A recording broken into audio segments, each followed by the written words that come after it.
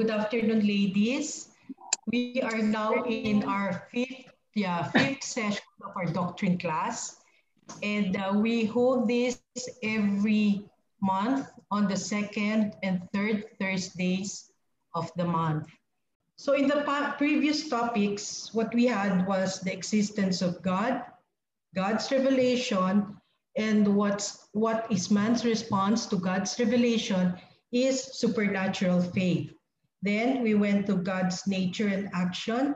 Now we're going to have Most Holy Trinity, and then next Thursday will be creation.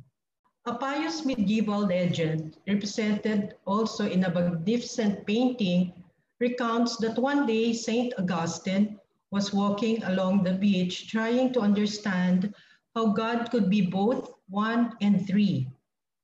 He came across a child who was using a seashell to pour water from the sea into the hole dug in the sand. When asked what he was doing, the child said he was trying to put the whole sea in the hole. The great father of the church tried to make him see how impossible this was.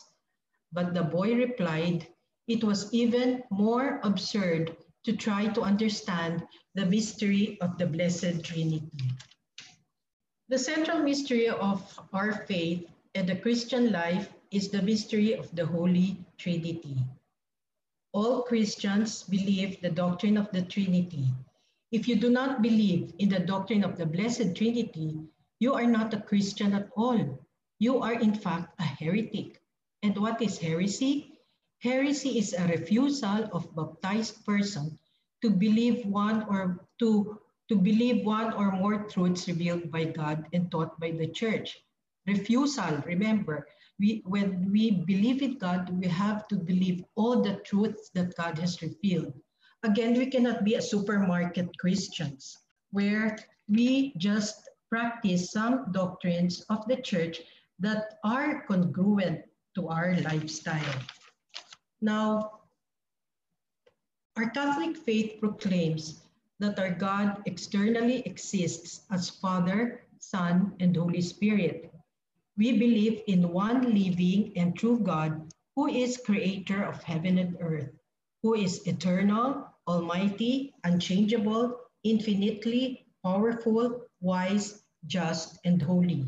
So we believe that the one God eternally exists in three persons, the Father, the Son, and the Holy Spirit.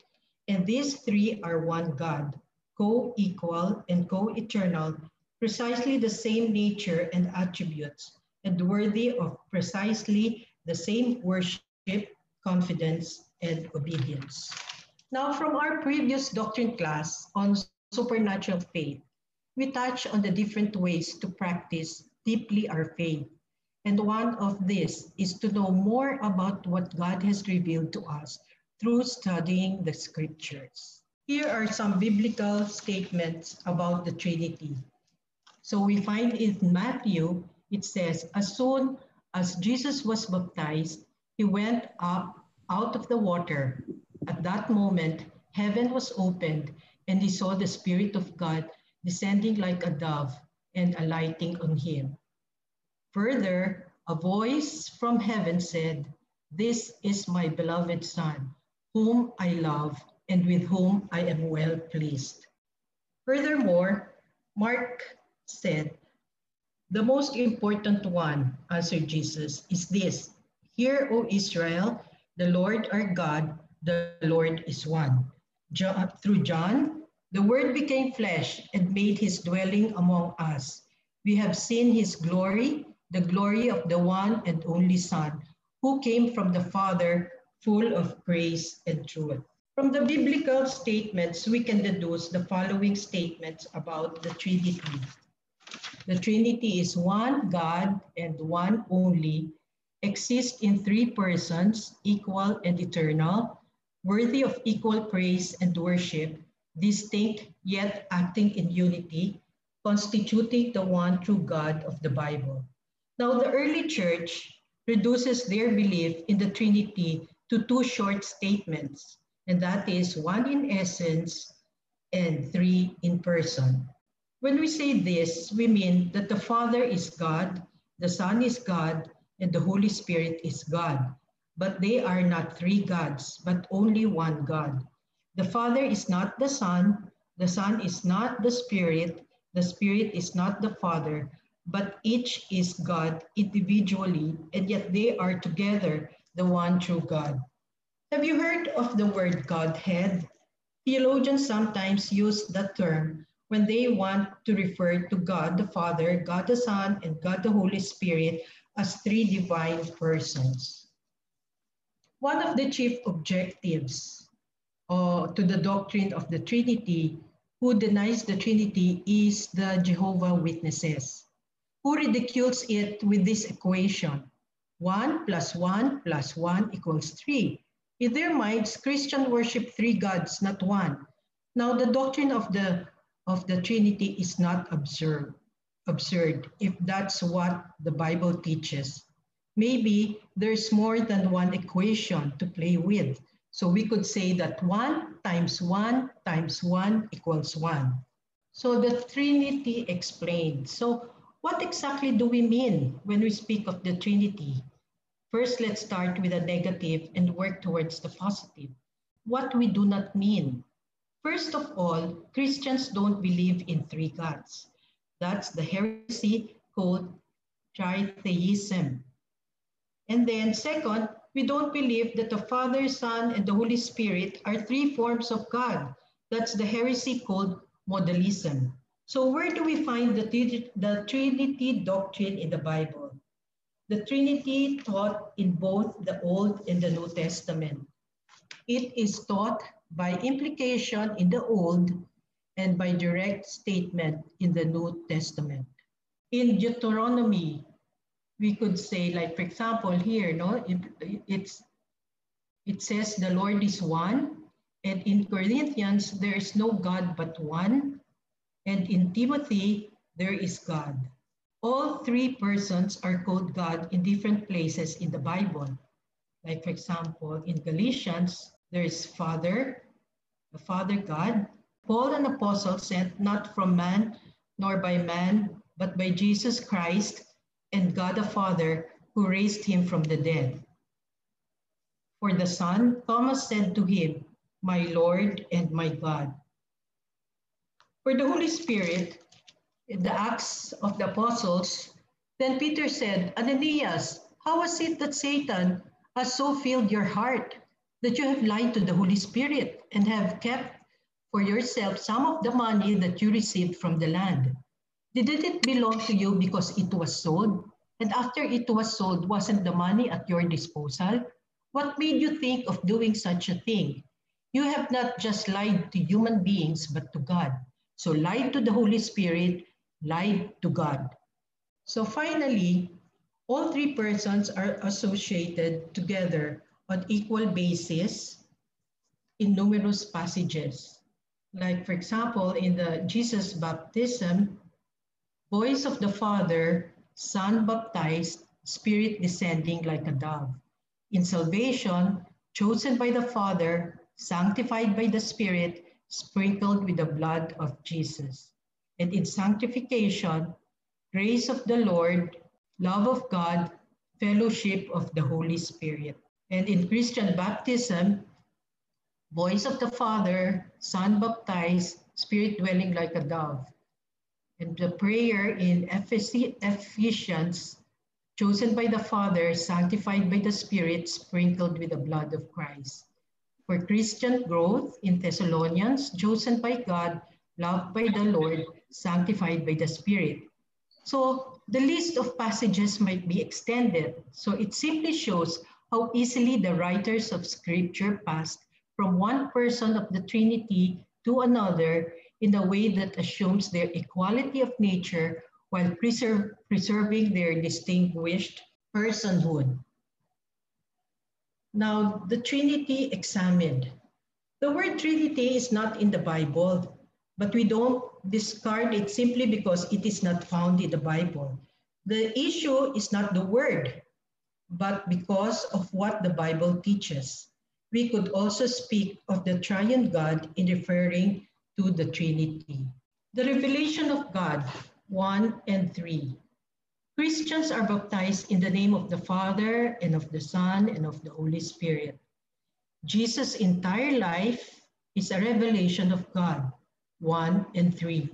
At the Annunciation and the Nativity, when he is found in the temple at the age of 12 in his death and resurrection, Jesus reveals himself as the Son of God. In addition, at the beginning of his public life, at his baptism, the Father himself testifies to the Word that Christ is his beloved Son, and the Spirit descends upon him in the form of a dove. This first explicit revelation of the Trinity is paralleled by the scene of the Transfiguration. Finally, when departing from his disciples, Jesus sends them in the name of the three divine persons so that the whole world may come to share in the eternal life of the Father, the Son, and the Holy Spirit. In the Old Testament, God revealed his oneness and his love for the chosen people. Yahweh was like a father, but after having spoken many times through the prophets, God spoke to his Son, revealing that Yahweh was not like a father, but is the Father. In his prayer, Jesus calls him Abba, an Aramaic term Israelite children used in addressing their own fathers, and he always distinguishes his own filiation from that of his disciples. This is so astonishing that it might be said that the real cause of Christ's crucifixion was his calling himself the only Son of God in the strict sense. This is a definitive and immediate revelation, for God is revealed by his word. We cannot expect a further revelation since Christ himself is God, who is himself for us, bringing us the life that dwells in the Father. To Christ, God opened his intimate life to us, which would be inaccessible if we had to rely on our own powers. This very revelation is an act of love, for the personal God of the Old Testament freely opens our heart, and the only begotten Son of the Father comes to meet us, to make himself one with us and lead us back to the Father. Now, philosophy was unable to grasp this truth, since only the light of faith can make it known. What does faith in the Blessed Trinity mean in our own life? We Christians realize that everything that exists has its origin in the Father, the Son, and the Holy Spirit. We become Christians in the name of the divine persons, and everything in our lives is marked by the sign of the cross, according to the words of Jesus himself, which is in the name of the Father, and of the Son, and of the Holy Spirit. But what does faith in the Trinity mean for our own life? Although we will only understand in heaven to what extent the Trinity is, our Christian faith already directs our step towards this mystery. The mystery of God is not unfathomable because it is dark, but on the contrary, because it's too luminous, the eyes of our intellect are dazzled by looking at it, as happens when we look at the sun in broad daylight. The difficulty in understanding the mystery of the Father, Son, and Holy Spirit is not due to its being absurdity, but to its being a mystery of love, a communion of persons. Our God is a mystery because he is love. Everything in him is perfect and eternal gift, and the created world is an expression of that love. To the Word and the people around us, we can understand why faith is needed to grasp this truth, which not even the greatest philosophers could discover without revelation. It is not a matter of believing what is absurd, but of entering into a personal dimension of the mystery, which we can only achieve when we open our hearts. Lord, thank you because you are so great that you don't fit in my head. And thank you also because you fit in my heart.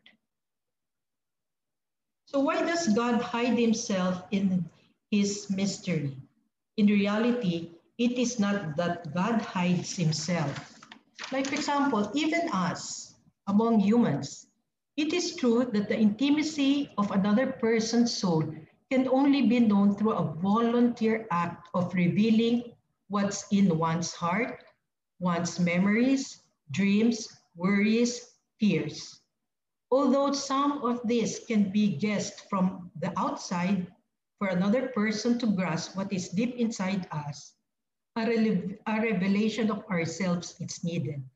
And the one who shares in this revelation needs to really understand and assimilate it. There's this prayer. You know, when you do your prayer, everything what happens to you, of course, God knows. But it's different when we tell our Lord what's happening to us. Because we would say, Jesus, I want to show you whatever you already know. So Jesus is waiting for us to tell what is in our hearts. So God has revealed himself to us, and the depository of God's revelation is found in sacred scriptures, traditions, and the magisterium of the church. Through the supernatural faith we receive in baptism, our eyes become accustomed little by little to its light, the mystery of the Blessed Trinity. The attitude that we need in entering the mystery of the Trinity is humility and deep respect, because we are entering into the space of the origin of love, of all loves. The only true love is God's love. God is love. The Father really generates the Son, giving him everything that he himself is, and not simply something that he possesses. The Son, the perfect image of the Father, gives himself anew to him. That is, he responds to the gift that he receives, giving himself totally to the Father, just as the Father has given himself to the Son. And the gift that the Father and the Son eternally exchange is the Holy Spirit, the third person of the Trinity. The Holy Spirit is the love that unites the first two persons, and he is God because he is one with them. Thus, our God is one and triune, precisely his absolute love, because he is a perfect gift. So one of the adjectives used by the Christians to describe the Blessed Trinity, to describe the Trinity is blessed. God is full of blessedness, of happiness, and he wants to share it, which is why he has created all things, to share with us his infinite joy. We exist because we are loved by the three divine persons. Since the world arises from the overflow of the love of the three divine persons, the meaning of life for those who believe in the Trinity is love. Saint John Paul II teaches us that the family is the living reflection of the Trinity. Saints recognize that a self-fulfillment is found in love and service.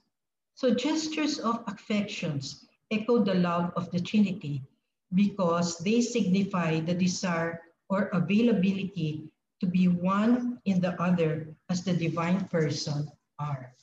So the love of the Trinity embraces the entire universe. All things were made through the Word made flesh. All creation speaks of Christ, as the liturgy says, paraphrasing St. Paul. Now, the Father's plan is fulfilled to make Christ the heart of the world. Hence, we can contemplate the world as a place of encounter with God. In the light of the Trinity, Christians know that they are partners with God, working with him to bring all created realities to the Father. This is the heart of every Mass, through which creation recovers the relationship with its origin, the Trinity. So Saint Josemaria once said, I strive to reach the Trinity of heaven through the Trinity on earth, Jesus, Mary, and Joseph. The love of the three persons in the Holy Family, The relationships of mutual self-giving guide him in his contemplating of the of the Blessed Trinity. So for my ending, here's an anecdote about Saint Josemaria. During one of his catechetical trips, Saint Josemaria de Balaguer, founder of Opus Dei, pointed to the right way to speaking about God. When people tell you that you don't understand Trinity and unity, you should reply, I don't understand it either, but I love it and venerate it. If I understand God's greatness, if God fit into this poor head of mine, my God would be very small. And yet he does fit. He wants to fit in my heart, in the immense depth of my soul, which is immortal. A total, understandable God would not be a mystery. The Christian paradox is that although the infinite Trinity cannot be understood by our intellect, He dwells in us, in our hearts.